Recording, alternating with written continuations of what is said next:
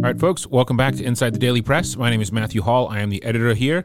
In a couple minutes, we're going to have reporter Scott Snowden read you some of the headlines from last week. But first, we just want to apologize for the gap in the podcasts last week. There was a holiday, which we certainly would have worked around, but the rain caused some sort of unknown internet outage in our office. It was quite strange. Frontier came out, looked at our building, went away, and then claimed that they had not sent anybody out to fix the building and knew nothing about the outage that they had previously come out in person to fix. So it took us a couple days to get that squared away, and once we did, we got all of our technology back online, but unfortunately, we missed the window to get you a podcast last week. Other quick housekeeping item, you have limited time left to vote in the Most Loved contest.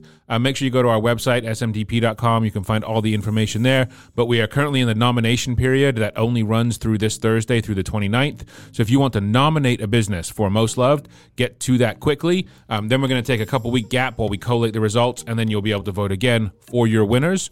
But last chance to nominate any businesses that you love, so make sure you get to that quickly. In the meantime, let's kick it over to Scott for some headlines. My name is Scott Snowden. I'm a reporter for the Santa Monica Daily Press, and these are the biggest stories of last week. Ursula's Costumes closure. Ursula's Costumes, a renowned local wardrobe store, is on the brink of closure. The owner, Ursula Boschet, anticipates shutting down permanently and has initiated a closing down sale. The store is a fascinating experience akin to a Hollywood wardrobe museum, offering a vast array of costumes and accessories spanning different eras and cinematic chapters. City Hall mural controversy. Santa Monica City Hall discussed its controversial 1939 murals by Stanton McDonald Wright. The depictions of Native Americans sparked a recent debate over historical framing. The City Council unanimously approved the Reframe City Hall mural project, initiating the implementation phase to address concerns. New artwork and expanded signage were part of the proposed changes. Support for Bergamot Station Arts Center. Santa Monica City Council unanimously approved an economic support program for Bergamot Station Arts Center, intending to maintain its role as a cultural hub. Specific measures were yet to be confirmed, but strong public input indicated the community's concern for the centre's future. Traffic chaos due to parking garage fire. Downtown Santa Monica experienced traffic chaos as a block of 5th Street closed for a parking garage fire investigation. Black smoke emerged, leading to a 2-hour street closure. Emergency services responded to a car fire, later upgraded to a structure assignment by the fire department. Storm alert and safety advisory. The area faced a strong storm with heavy rain, mountain snow, and potential hazards like flooding, rock slides, and power outages. The advisory recommended staying safe, avoiding low-lying areas, and being prepared for coastal flood impacts during the storm's peak. Citywide rent registry proposal. Santa Monica considered creating a citywide rent registry to track all rental units, including both controlled and market rate options. The registry aimed to monitor rent increases, ensure compliance with rent ordinances, and provide regular data updates to both owners and tenants. Sunset Vibes Silent Disco at the Waterfront Venice. Adam Mulavani organised the Sunset Vibes Silent Disco at the Waterfront Venice, transforming beachside entertainment. Participants wore wireless headphones connected to various DJ channels, offering a personalised music experience. The silent disco trend had gained popularity for its immersive and diverse music offerings. Samo High Performing Arts presents The Phantom of the Opera. Barnum Hall transformed into Paris Opera House as Samo High Performing Arts presented The Phantom of the Opera.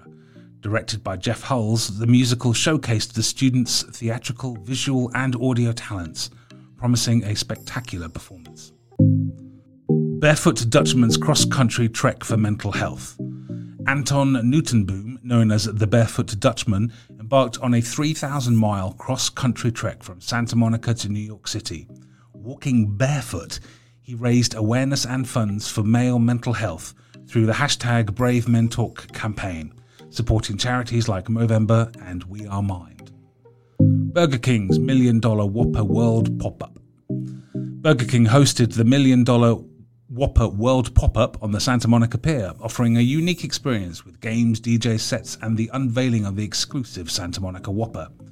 The event promoted the $1 Million Whopper competition, encouraging fans to suggest their dream Whopper sandwich.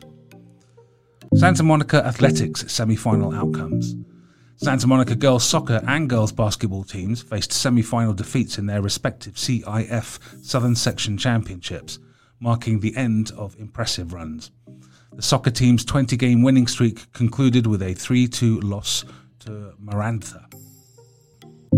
SMMUSD's mid-year update on learning goals.